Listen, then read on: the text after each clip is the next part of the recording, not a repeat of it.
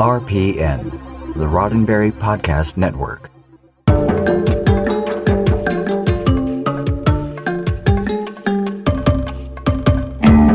Hi, can I teach you a lesson? It's 7 p.m. on a Monday night. That means it's time for Mission Log Live. I'm Ashley Victoria Robinson. And I'm John Champion. Time to talk Lower Decks. We've arrived at episode 6, Terminal Provocations. Computers, am I right? Can't live with them, can't punch them out in a frozen wasteland. Just what was in that debris field that everyone wanted to get their hands on? I mean, like, seriously, it's just garbage. Any thoughts? What are your theories? Let us know. I'm going to go with unopened Mego action figures. That would be my desire for that debris field. But, anyway, here's a tip for you. You can be a part of the show if you click on the Zoom meeting link, or you pick up your smartphone and use the one-tap number, or call us at 669-900-6833 and enter the meeting code. Oh, I have another tip. Put in the meeting password. Oh, wait, one more tip. I will rip your heart out. No, I can't say those things to you, Ashley, or to our listeners. It feels wrong. But God, it's so funny. So funny. And don't worry, John, someone on Twitter will say that. They will. I want to wear your skin. Yeah, I'm sure they will. Oh my gosh. Yeah, I had such ideas for Badgie, for the poll. We'll talk about that in a moment. But first, let's talk about who's in the chat, who's saying hi to us tonight. Nice selection of people here. They're always nice to see them. There's Evelyn, there's Scott Palm. What's up, Scott? There's Rhea. Now, Rhea says, good evening, all. I miss you guys, but I'm so burned out on online meetings. I do not blame you. I just can't join in. But hi to everyone. Hope all is well with you. And Lower Decks is effing awesome. Much love. Live long and prosper. Oh my gosh. There's Carrie. Carrie says this is the bright side to my class being canceled tonight. He's getting to join us on account of air quality. Oh, we'll have something to say about that in a moment, Carrie. Yeah. There's Paul, there's Lou, there's Aaron, there's Scott, other Scott, not the first Scott, other Scott. There's Alan, there's, other Paul, there's Tom, there's Casey saying champion, there's Chuck. So many people saying hi. It is great to see you all. Wait a minute. Okay. Oh, wait a minute. I'm going to have to stop my Eagle Moss soon. I'm running out of room. I'm sorry, Evelyn. I'm so sorry. So don't do it. Don't stop. No, peer pressure. Right. Well, so glad to see you all. Thank you all for joining us. Well, first of all, let's talk about what's coming up. I don't know if any of you are playing the Sansar Roddenberry Recovery Mission at sansar.com. That has been our scavenger hunt going on for the last month or so. We release clues 3 times a week on Twitter at Sansar Official.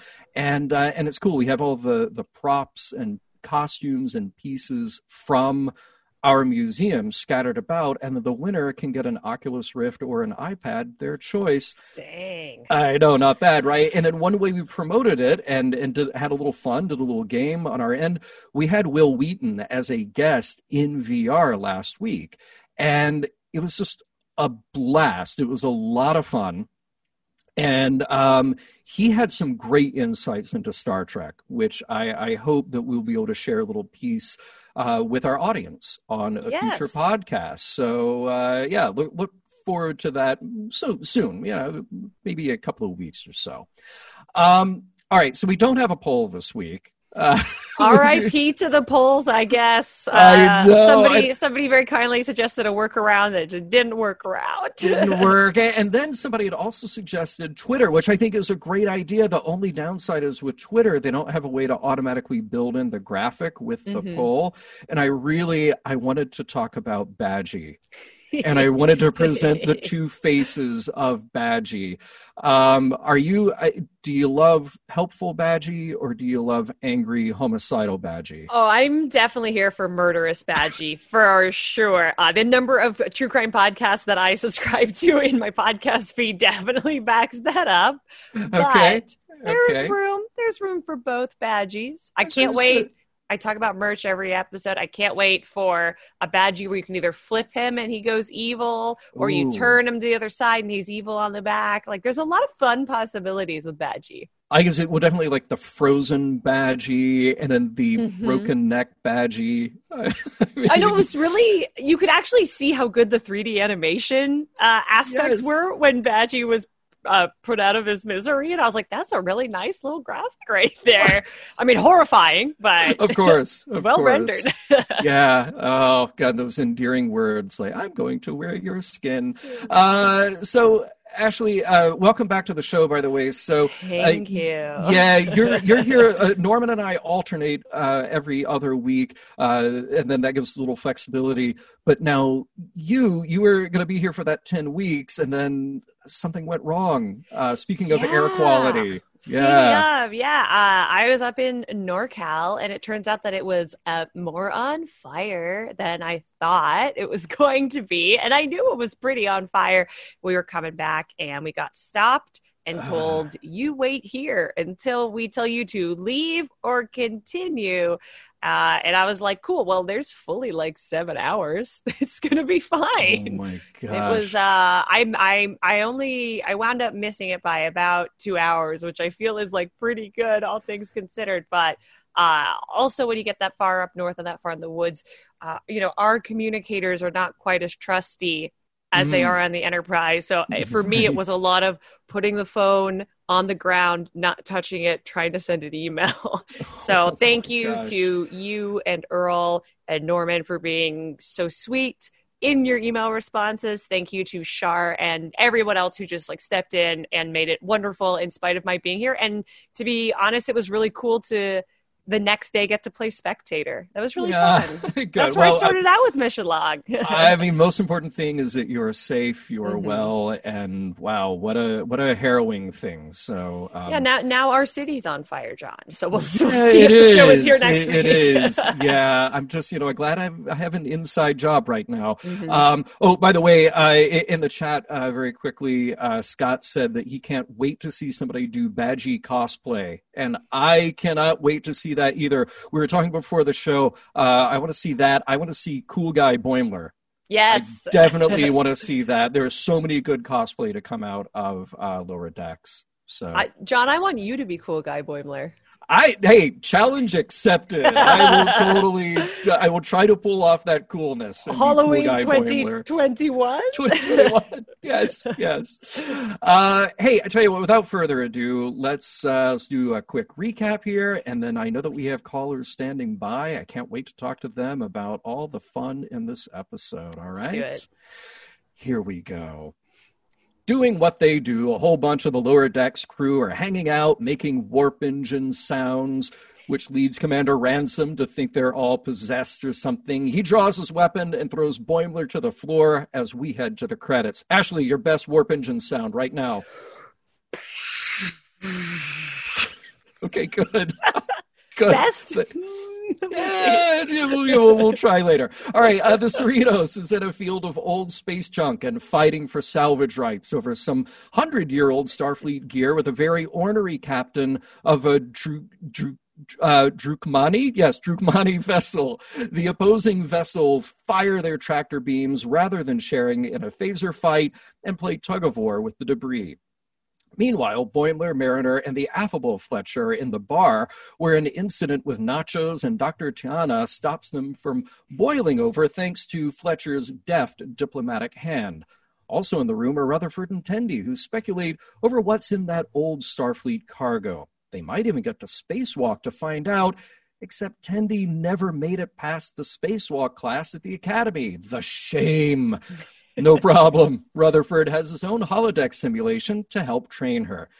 The interface for his simulation launches, and it's Badgie! Yes, it's a Starfleet Delta badge, anthropomorphized enough to have eyes and a mouth and cute little arms and legs. He's here to help. Only he sometimes gets stuck in his programming, which leads Rutherford to bark out a few commands. When those go unanswered, Swift Kick ought to do it. Badgie is just some programming after all. He can't be hurt by a frustrated user. Or can he? Meanwhile, Mariner and Boimler are helping Fletcher tech the tech in the computer core, moving around isolinear chips without end. They're bummed, too, because they really want to go to the choo-choo dance and see the Zebulon sisters. I really hope they brought along Garlock this time. But Fletcher says, go, he's got this. They should have a good time, and he's got this. Good old Fletcher, what could go wrong? Turns out, a lot. Mariner and Boimler had the best time at the choo-choo dance, but while Fletcher was working on his own, someone stunned him with a phaser and made off with one of the computer cores. The one that self-repairs the shields for the Cerritos. They'll need to figure out who did it before the ship runs a shield diagnostic, or worse, they'll know just who to suspect. Delta Shift. Delta Shift. Yes. Only it's not them. The Delta Shift were at the choo-choo dance as well, which means they didn't knock out Fletcher and make away with an isolinear core. Things are about to get worse, though, as the Drukmani ship is now hurling space jump at the Cerritos. With its tractor beam, it's making for a rough ride, and the shields, guess what? The shields can't self-repair.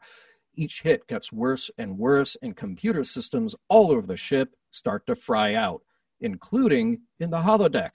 So there's Rutherford and Tendi and Badgie that is definitely having some kind of glitch. Safety protocols fail, and Badgie straight up attacks Rutherford. And Rutherford quickly changes the program to a Bajoran marketplace. Rutherford and Tendi are on the run from a homicidal virtual assistant. Meanwhile, Mariner, Boimler, and Fletcher are on the hunt for the missing core, which they find in Fletcher's bunk. See, Fletcher is a nice guy, but not the brightest bulb, and certainly not when he's left to his own devices like he was. He thought he could speed things along by connecting the core to his brain, but that failed, and he thought he could just hide the evidence. Stupid, stupid Fletcher! He begs his crewmates for forgiveness, which they do, only now they're facing the computer core, which has somehow come alive. It got some of Fletcher's brainwaves in it, and it's gone haywire, smashing stuff, trying to ingest whatever tech is nearby, trying to get smarter. Fletcher comes up with another lie to get them out of this, but Mariner and Boimler drag the thing closer and closer to an airlock where they can shoot it out into space. They do, and the thing flies right into the Drukmani ship, tearing it up from the inside, causing some kind of catastrophic failure. Good thing, too. The Cerritos shields were completely down by now, weapon systems too. They are saved by whatever just happened.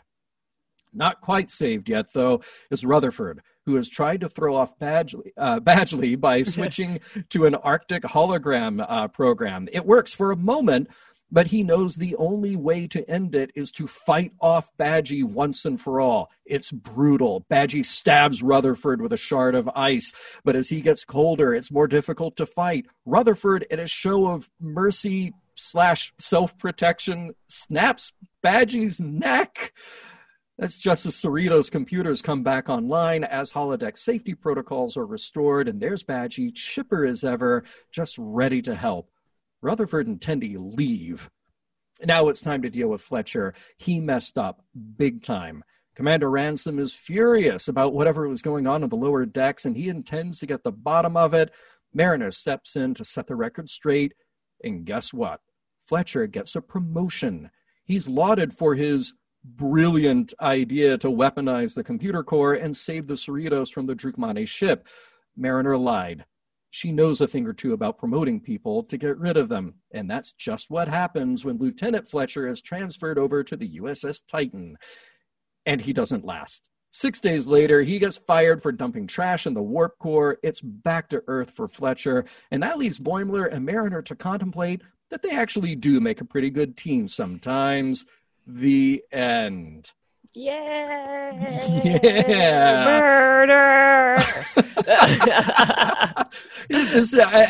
I think it's maybe the only time in a Star Trek series that we've really pulled for the homicidal program. Usually when you're cheering for a homicidal villain in Trek, they are a holodeck creation, though. Like I love the Moriarty episodes. Moriarty, okay, yeah. I mean, we weren't pulling for Moriarty to win, though, were we? No, we don't want Badgie Moriarty. to win either. Yeah. Oh man, they had, what's so weird about the production cycle for animation in general, but for Lower Decks specifically, is that there's such a long lead time, and you can only edit what you have filmed. You can only film what you intend to go in the final edit, because it's a very expensive process, right? Yes. Surely they had to have watched this. They had to have been at the table read and just gone, oh my God, Badgie rules. We need more Badgie. I hope so. Yeah. He's not dead, so because you can always reprogram him. So there is potential for more Badgie. Yes. So twisted and weird. So amazing. Yeah, right. Hey, let's go ahead and welcome. I was going to say, speaking of twisted and weird, but I'll refrain myself. Let us welcome the Vice Admiral to the show with first comments here on this week's episode. Vice Admiral, welcome. Thank you, John. Ashley. Welcome to Terminal Provocations. It was an interesting episode, I think. No 47s that I saw, unfortunately. But I did catch that there's a 007 in one of the bunks. It's like 1, 2, 3, and then 007. Yeah, they all go in order. And you notice that that our main character shifts have the 2 as the second digit, and the next shift, the one that had the 3. So they get consistency, right? Right. Yeah. But why was Ransom carrying a phaser around? Because he's a man. Of course. So, yeah. Well, in situations like that, I go, because the script says so. Yeah. Well, it's that, or look, if you've learned anything from DS9, you can just walk up to any wall and there's a weapons locker. Absolutely. Made out of an off-the-shelf Rubbermaid product. You can just open it up. An action packer, in fact, yeah. Yeah, an action packer. Yes, it is. I'm shocked that we haven't gone to a convention and seen just a Rubbermaid booth full of action packer products. Oh my God, that would be being so sold funny. as official DS9 weapons lockers. That's someone's booth idea now. Yeah, I just see it here. That one's for free. Yeah. Yeah, we should build a couple of drink dispensers into them, and Nice. I think that would work out well. I love it. But speaking of Ransom, did you notice it was probably not intentional, but there's a potential really deep cut about Ransom in this episode. Okay, do you remember the Voyager episode Equinox? Yes, Maybe. but not... And what was the captain's name? Not the same Ransom, but it was Ransom. And in the novelization of the episode, Captain Ransom was once stationed at Starbase 80. I was going to bring up Starbase 80. No way. Yeah. Okay, that is too funny. Now, but do they reveal anything in that episode or in that book about what happens at Starbase 80? Because, oh my God. No, it's a passing reference. That's why I think it's probably just random. But hey, it's a little thing. Yeah, got it. That's hilarious. I was trying to speculate what goes on at Starbase 80. I mean, nothing good, right? No, clearly. I do like that it's been, because Starbase 80 for me, I think of as being like a strictly book canon. So to have them say it in the show, I was like, oh, that's so cool. Yeah, right. But apparently awful. Right. I mean, yes. Like murder. Like wearing skin. Yeah. All right. But why is it, John? No, go ahead. That every AI that goes bad in Star Trek becomes murderous? There were technically 3 in this episode, right? You had Badgie. You had the isolinear core. And you had Fletcher. Because he had a little bit of computer in his brain, and he went from being kind of a peacemaker and not a terrible person to violence and everything. He did. Interesting. Yeah. And that computer core is out of hand. With Fletcher, Fletcher left to his own devices is not good. He needs to work. Yeah, he needs to work in a non-technical capacity with whatever he ends up doing back on Earth. Now, we do have Rutherford, who is smart, and he is part cyborg. Yes, very true. Yeah, and he's okay so far. So far.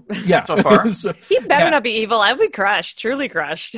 But he did create a hybrid of Clippy and, Right, his son is a murderer. Yeah. Or a would-be murderer. Hannibal Lecter meets Clippy, right? Yeah, so let's, all right, we all know Clippy. We have all experienced Clippy, right? I mean, it seems like that is, it is a reference to something that has been gone now from Microsoft for like more than 10 years, I believe.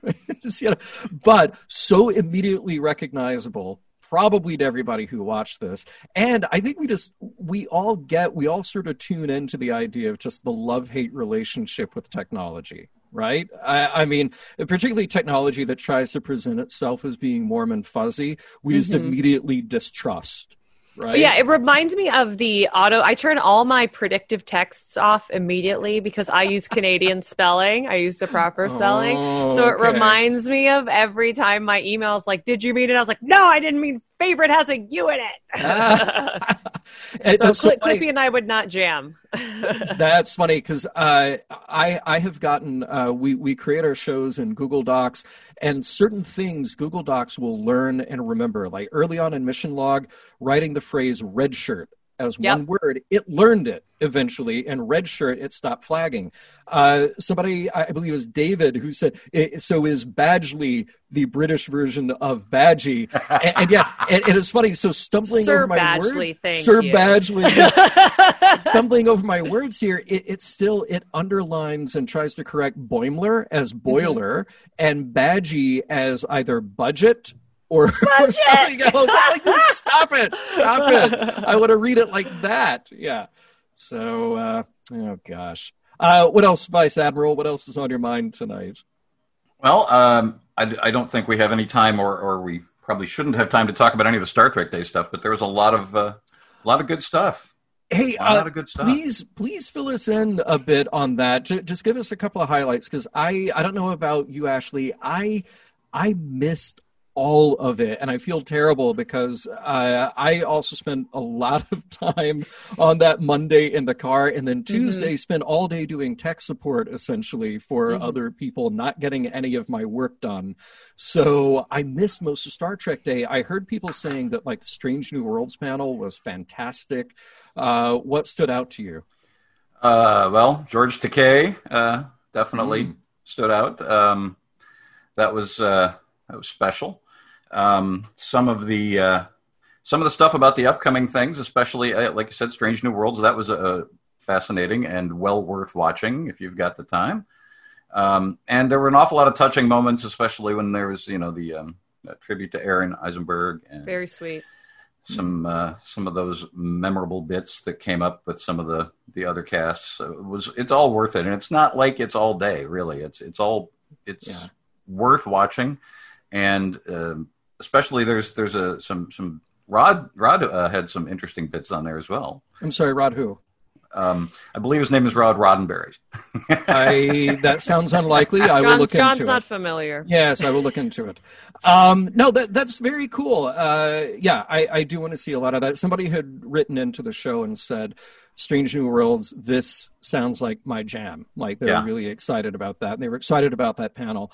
I would love to see George as well, just because he's always good. Anything that he said in particular, or did he get political and fiery? I hope. I don't think. I watched it, but I'm not going to say that I could quote it. So I'll let him speak for himself. Okay, very good. Fair. Very good. Luckily, Excellent. The panels are still up, so if anybody missed it, this is not like some other events where they're only leaving the videos up for 24 hours. Trek knows what's up, and they know we're going to get to it when we need it and revisit it. Right. Exactly. Right. Cool. Well, excellent. Well, great to hear from you tonight, and we will talk to you again soon. Sure, absolutely. I am wearing the only con shirt that I got from a con this year. Oh my God. I love that. It's a mostly social media based con, so it's that is awesome. I love it so much. Excellent. All right. Well, you guys have a wonderful week, and I will talk to you again next week. Take care. Bye. We'll see you then. Take care. Bye. Just checking out some of the comments here, and we got Chris and Lou standing by. Promise we will get to you both very soon. Yeah, being told here that, well, David says Strange New Worlds will be major, and I believe that the panels are still up at CBS All Access as well as at StarTrek.com. I believe it's free for everybody. Get through to that. And then somebody says seeing the Lower Decks actors was really cool. Which I bet. Honestly, I haven't looked too deeply at IMDb and haven't matched always a human face with the character face. Hilariously, they look, with the exception of Tendi, because she's obviously not green. Not green, they look a lot like their human avatars as well. So I wonder if they did that, though, because sometimes an animator will take inspiration from, an actor, particularly doing a read. And... I would assume so, or that they at least got maybe their headshots or a full body shot and said, hey, it doesn't have to look exactly like this person, but if you want to take inspiration, that would be really great. Eugene, who does the voice of Rutherford, like that, it straight up looks like what if he was a robot. Yeah, which is kind of cool. Nice. And actually, there was a character that I missed in this one because I made a note to myself that, of course, J.G. Hertzler was very recognizable in this. Even the eye patch homage was so great. Yes, that was so cool. And then Jack McBrayer, his voice as Badgie, he changed a little bit, particularly we did the really high-pitched stuff, but he's Jack McBrayer. He still is, yeah. Who is Fletcher?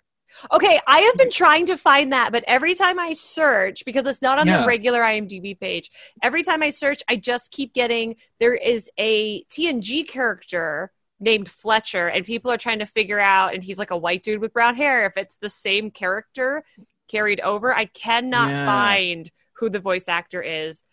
So without me going like this, if somebody in the chat wants to clue us in, we would love to know. Well, no, because I went to IMDb and I was looking, it just says voice, but not a character attribution for some of those actors. So one of those has to be Fletcher, I assume. And a little weird that it wouldn't be updated. So yeah, if you know, drop it in the chat. Because he was great. That character's the worst, but he did a great performance. I want to come back to some themes about that. So like my big theme was failing upward, which we'll definitely get to. And then a season-long theme, I think, because we've seen it come up a couple of times as well. Truly. And I just have to know, anybody in our audience, would they be down for a pureed cantaloupe chugging? Because I was just surprised that, like, that was. I'd take it over the queso, to be completely honest, because no bueno. Right. Hey, we got Chris standing by. We're almost at the halfway point here, so I figure now is as good a time as any, and then we'll just plow into those morals, meaning messages, and discussions. Yes. But we'll talk about teeny tiny spaceships here for a second. I have one. You have one? Oh, wait a minute. Oh, wait, talk to me. Organized and brought one. I broke the stand on this one, so she is flying solo. But the best thing about Eagle Moss ships is they are officially authorized by CBS Studios, and they have the official Star Trek Discovery Starship Collection, which is available now. They are the newest, hottest, sexiest ships available, and this special collection features brand new ship concepts and designs. They're way bigger and cooler than this one from all the seasons of Star Trek Discovery, and it will include a bunch of cool ones from Season 3 coming at us in 4 weeks. I'm so sad that Lower Decks is going to be over. I know. There'll be more. You'll be back. There will. I better be Josh. Or I'll wear your skin. I will. I'll cut your nose off. But each of the Discovery ships, back to what we were talking about, it's gone through all this cool reference study. It has been reproduced under the supervision of, not related to me, Ben Robinson, Star Trek expert, dude in charge of accuracy and detail. He does a fine job. They are fine ships. You could just claim it. You could just be like, yeah, we're related. He's a Star Trek expert. I'm a Star Trek expert. Claim it. I have no family in the States. It would be such a lie. He's in England. Is he? Yeah. Well, then we might actually be related. There you go. There you go. Distant cousin.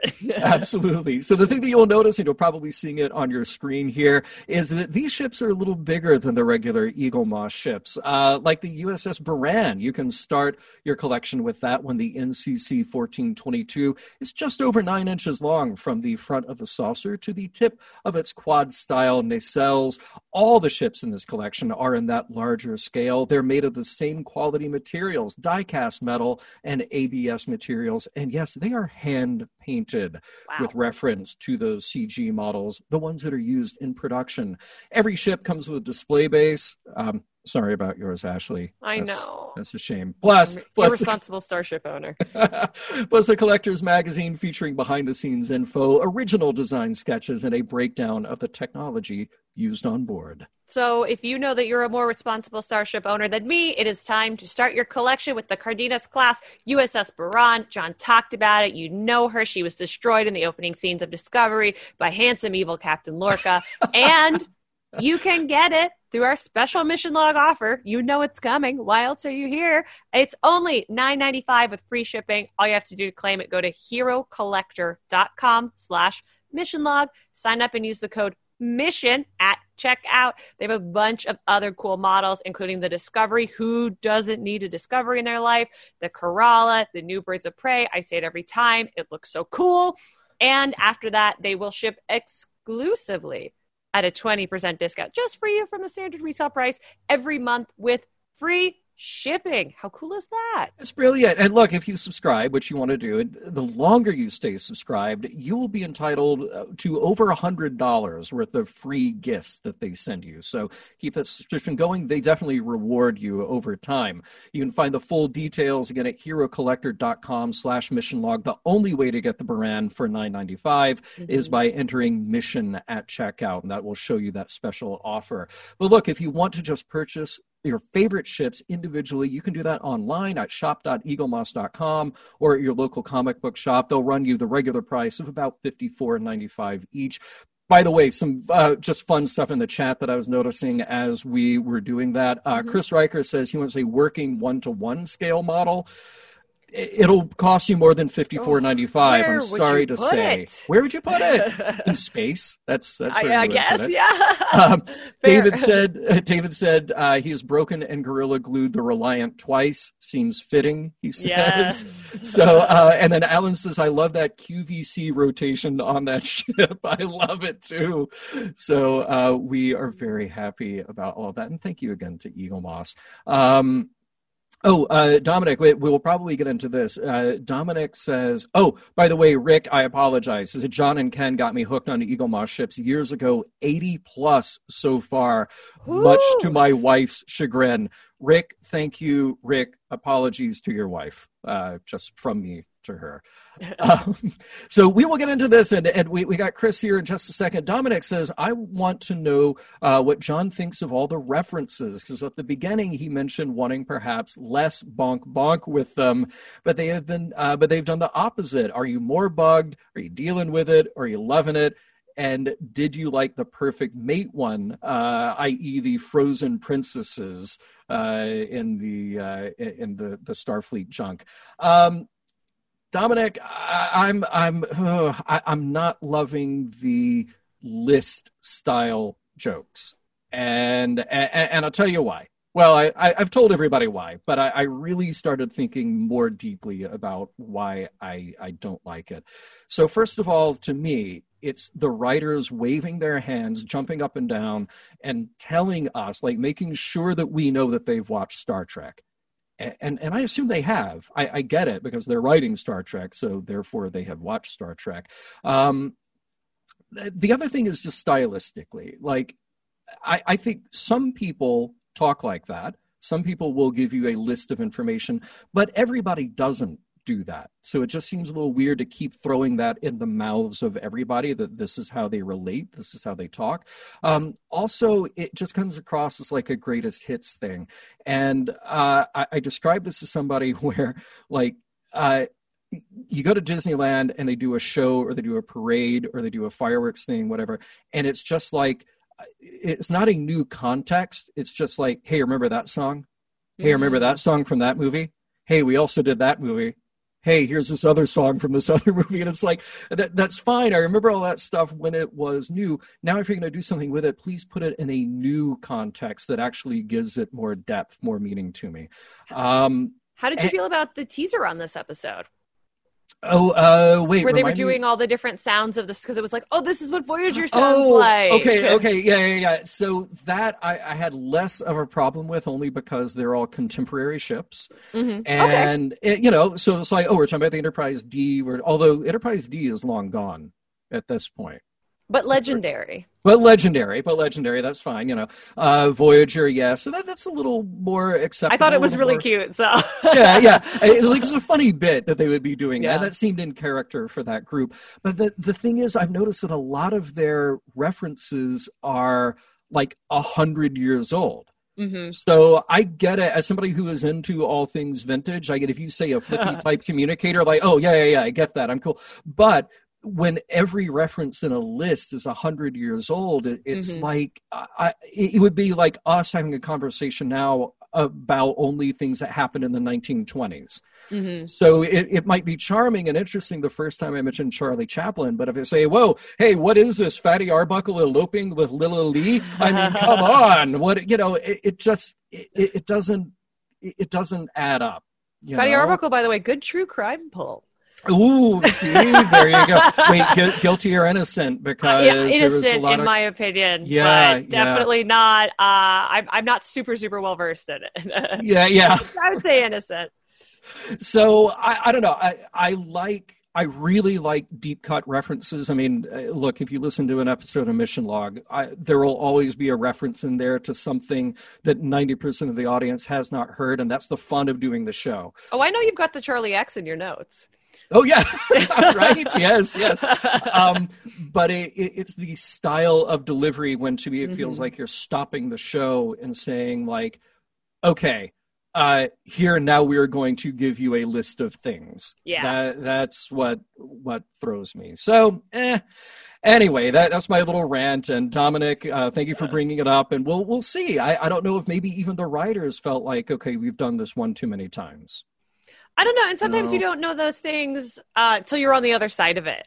Right. So it'll be interesting to see if that carries over into season 2, or maybe it's something that'll go away, or we'll see it less often. I don't know. Do you feel like the pacing has slowed down a little bit? I do. I actually think, I think this episode and the episode before were less laugh out loud, joke funny. But I thought they were better episodes because we're getting a lot of character development and we're getting a lot more evolution. Like, I loved that this episode, Boimler and Mariner got to be friends. They were not at odds. Like, that was so cool. And like, oh yeah, we make a good team. And it seems like my couple's finally gonna kiss each other. I was so happy. I thought of you at that moment. Yes. Like, just kiss. That's all I want. Yes. Rendy is apparently their name. Just kiss. Nice. But see, that's what's so good about this show is that take away the Star Trek, take away the comedy. They're building characters that have arcs, that have growth, and I love that about. And it's a lot of character stuff that I'm pulling for. Yes, whereas some other shows, it's just like, okay, I get there's a lot of depth here, but I don't know if I'm behind that character. I don't know if I'm really pulling for that character or just waiting for the next tragedy. Well, yeah. I think that's a great strength that the show has. And I also think, I say it a lot, but it's a weird year. And so I'm really glad that we have the show bringing us joy, even if we're like, well, there's a lot of lists, my friend. Yeah, right. All right. So thank you, everybody who's been standing by. Just a little diversion there to answer some stuff. Joining us now is Chris. Welcome to the show, Chris. Hey, good to be back. Good to see both you guys. I like your background. It's so cute. Thank you. I actually made these. I have my camera backwards. What? Yeah, Beautiful. Yeah, so they're little perler beads. You might remember from when you were very small, and you put the beads on the pegboard and you iron them. So I made those the other day. They now sit in my office. Very excited. That is awesome. Yes. Yeah. So, yeah, those are cool. No, really digging this week. I think we talked about this a couple weeks ago on sort of the upward trajectory of the season.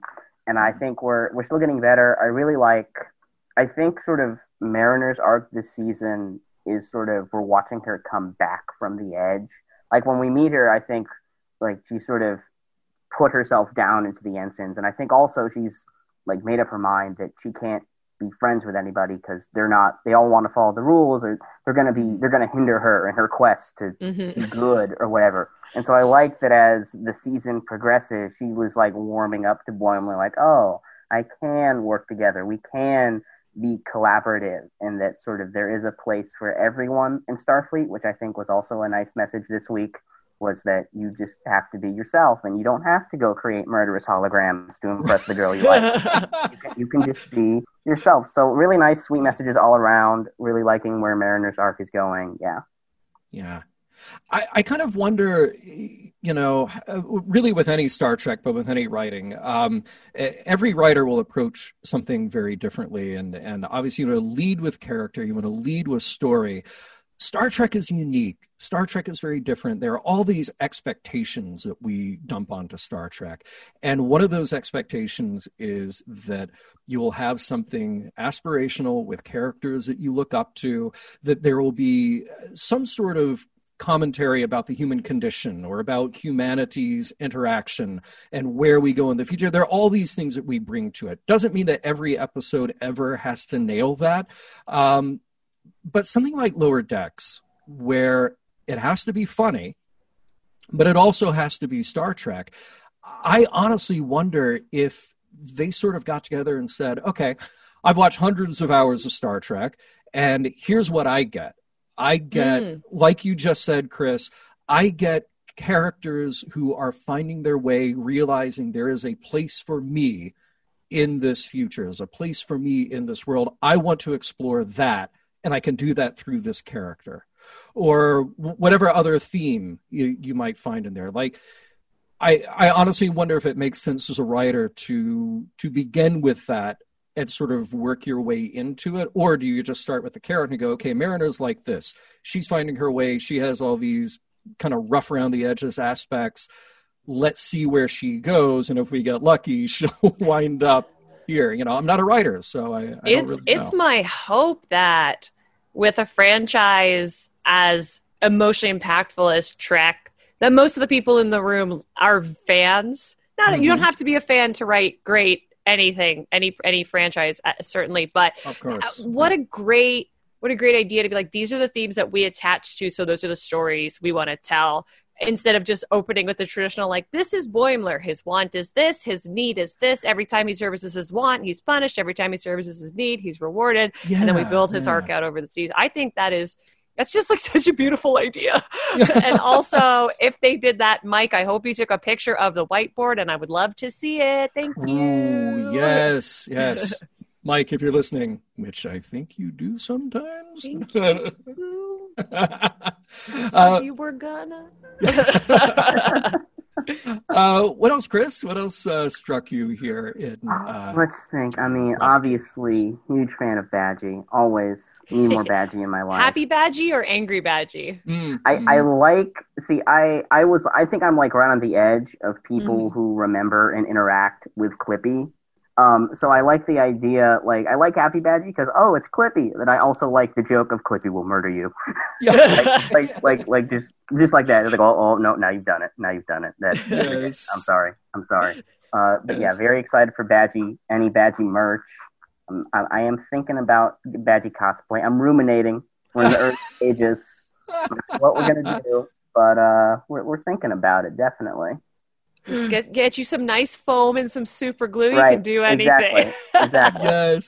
Yes. Oh, I love it. Oh, by the way, I think both of you will appreciate this. My favorite little chunk of dialogue. They're trying to figure out what to do with the enemy ship. And I believe the captain says, if we fire on them, it's an act of war. Shax says, I advise we fire on them. Yes. Shax is great. I love Shax. Shax is fantastic. Let me fire on the Warp Core. Yeah. He got some action this episode, too. I know. There was kissing in this episode, just not who I expected it to be. Yes. Right. He's probably my favorite upper decker on this cast. Definitely. He's so good. I think they need to explore Ransom quite a bit more. They did a great job with him a few weeks ago. Yeah. And particularly in that stuff with him and Mariner when he goes out to fight I can't remember what that thing was called. So, but that was great. It really gave him depth. And I feel like they've gone back now to sort of that two-dimensional version of him we got before. Yeah. So hopefully that was a hint of more to come with him. I hope so too. I also hope that as the show goes on, for a full Star Trek 7 series run, that we get a little more merger between. I just hit my microphone. I'm so sorry to everyone listening. Between the upper and lower decks, because in this episode, I thought they were the most separate that they've been this entire time. Yeah. Good point. For good and for ill, of course. Yeah. Anything else tonight, Chris? I would definitely love to see more sort of character mix matching, because I think for most of the season it's Mariner and Boimler and Tandy and Rutherford, which is fine, is wonderful. My one wish is I really want girls' night. I want Tandy and Mariner, and maybe that one that Gillian Jacobs voiced last week. I want her to come back and have them do an arc. That would be good. I would love that with all of my heart and soul. Please give it to me. A fantastic idea. Was anybody disappointed that we didn't get to see the choo-choo dance? Yes. Oh my God. I mean, sometimes with stuff like that, it's kind of like with Jaws. It's funnier if you are just left to imagine it. Right. But Boimler is a terrible dancer, and I want to see it. He's got to dance like a cardboard gorilla. He does. Again, I can relate to him. Hey, me too. I'm right there with you. Right. What else, Chris? Anything else tonight? I will say I like the idea of the show having cold opens. I'm also a really big fan of Brooklyn Nine-Nine, who has just sort of mastered the art of the cold open. And so I would be amenable to having another show on my sort of watch list that does similar stuff. Yeah. Nice. That's a good point. Yeah, I didn't think about those two shows, Lower Decks and Brooklyn Nine-Nine, having some similar styles of comedy, but they do. They absolutely do. So good call. Excellent, man. Well, thank you for joining us tonight. Appreciate it, and we will see you again soon, okay? Of course. Wonderful. All right. Cheers. Have a good one. Bye. And rounding out things tonight. Oh, wait a minute. Oh, I think he's there. Maybe. I see him there kind of in the camera. It's Lou, the clown prince of Star Trek, joining us live from somewhere in Canada. Hey. Where there are no fires, I should point out. You're both welcome if you can cross the border safely. Hey, I got a Canadian passport. Is it still valid? You can. Oh yeah. Yeah. Because our borders are closed at this point. Yes, but I'm a nice Canadian citizen.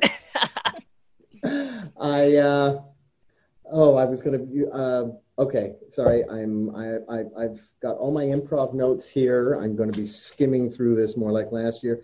I should say to both of you, to quote Spock, your absence was keenly felt.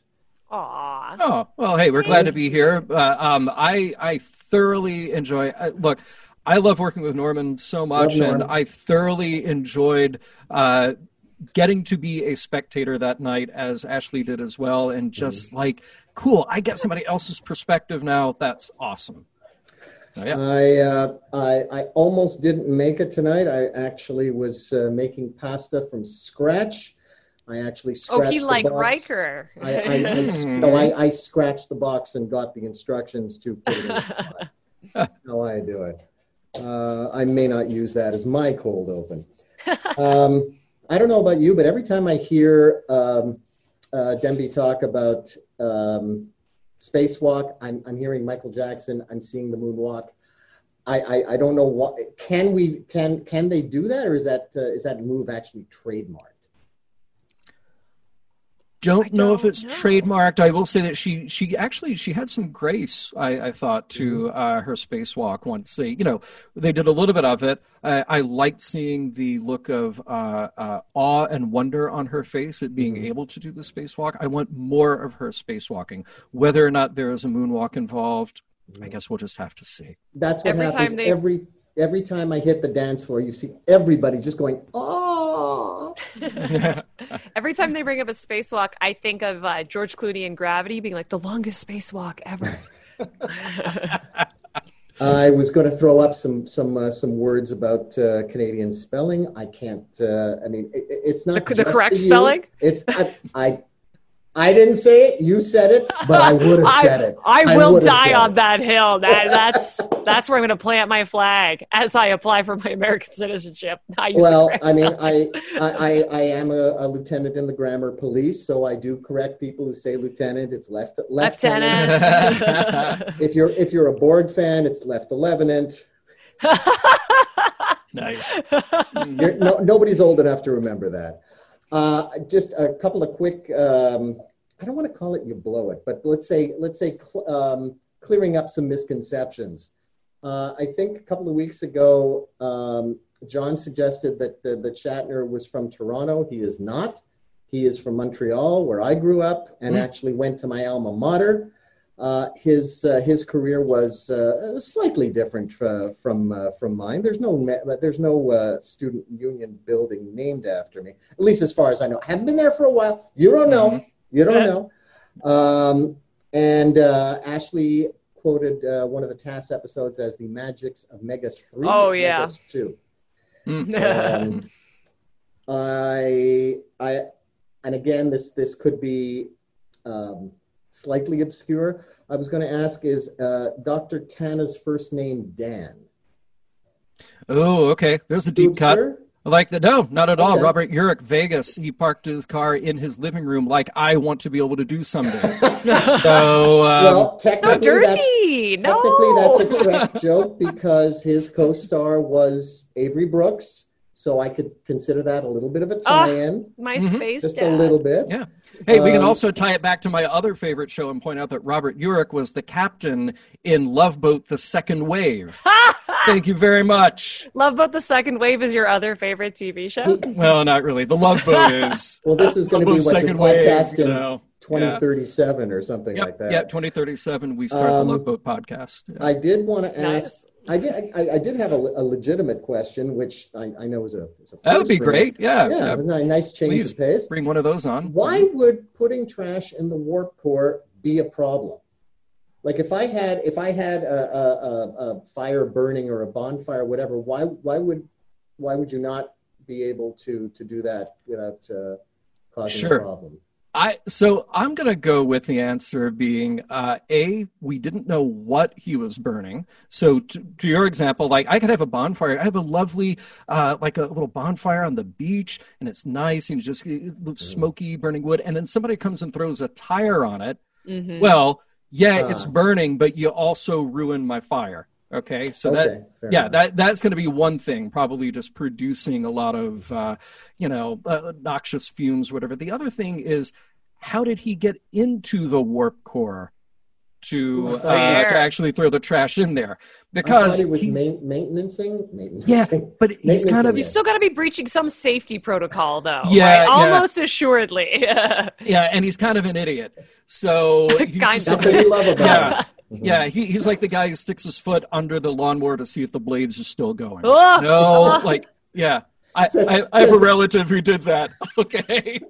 This is coming from the man who just caught his wire for his headphones under him and almost did a header into the computer. Okay, I punched the microphone earlier, so you're in good company. Oh yeah. It's only when it punches back that it's a problem. That's not. It deserved it. That microphone had it coming.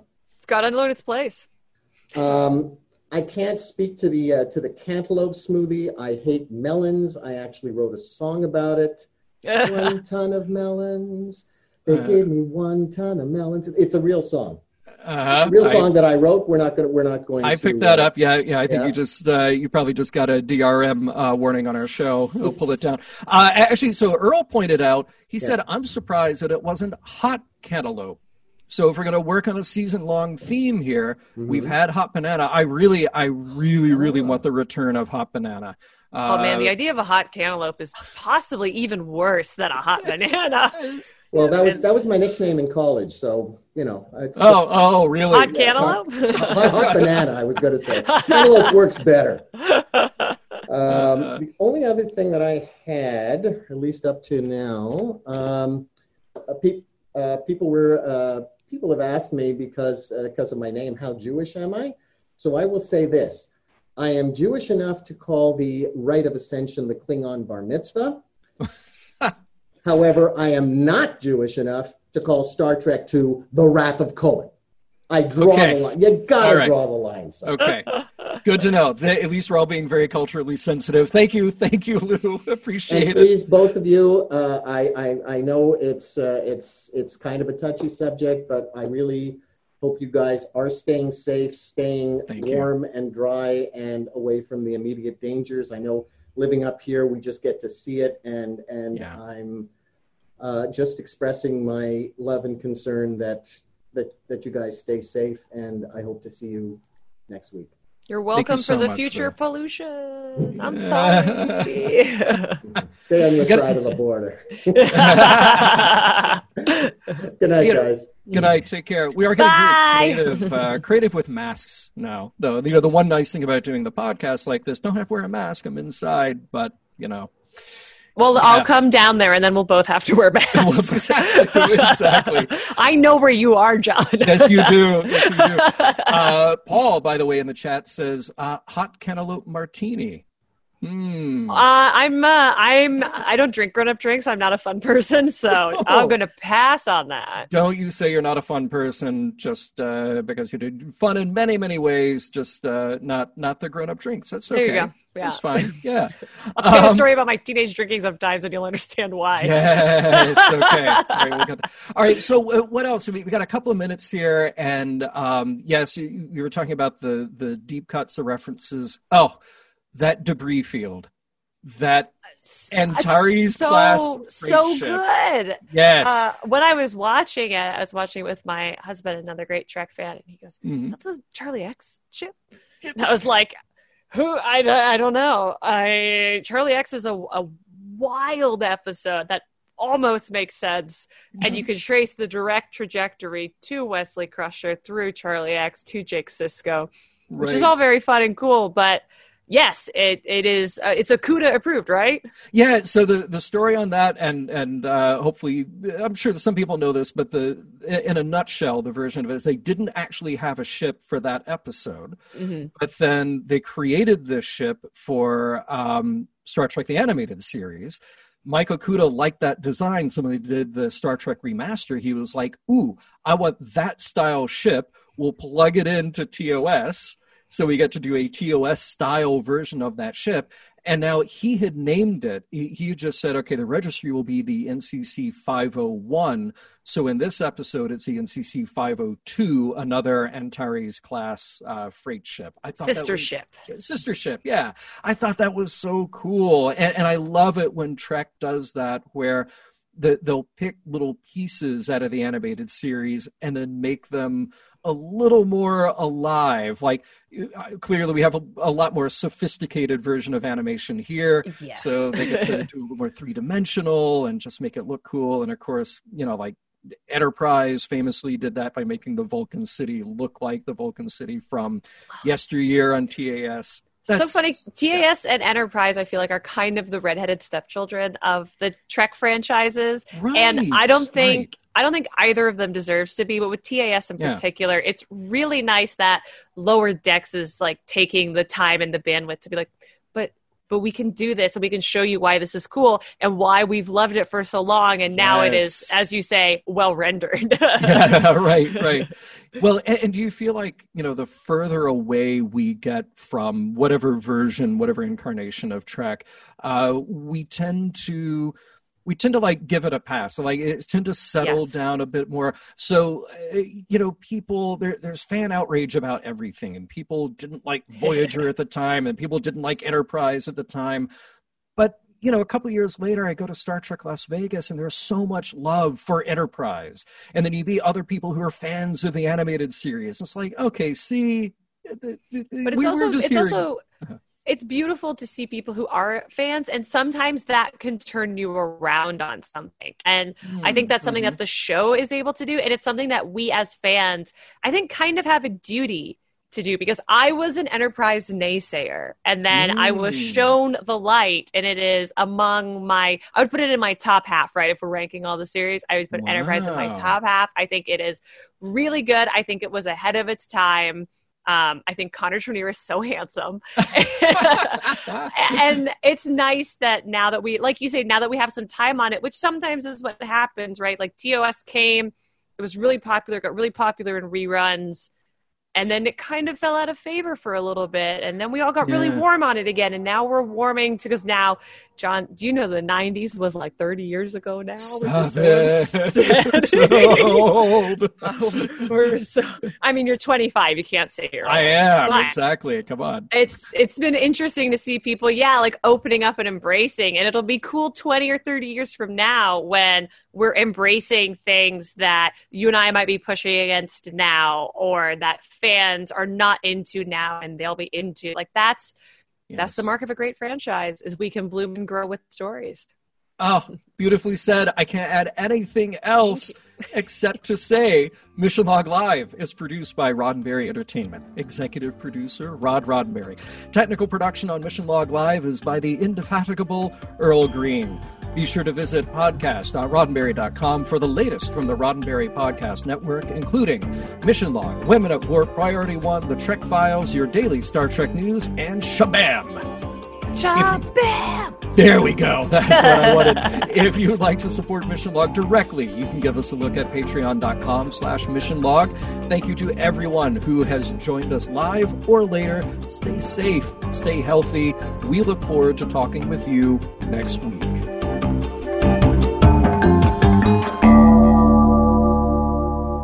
Podcast.roddenberry.com, the Roddenberry Podcast Network.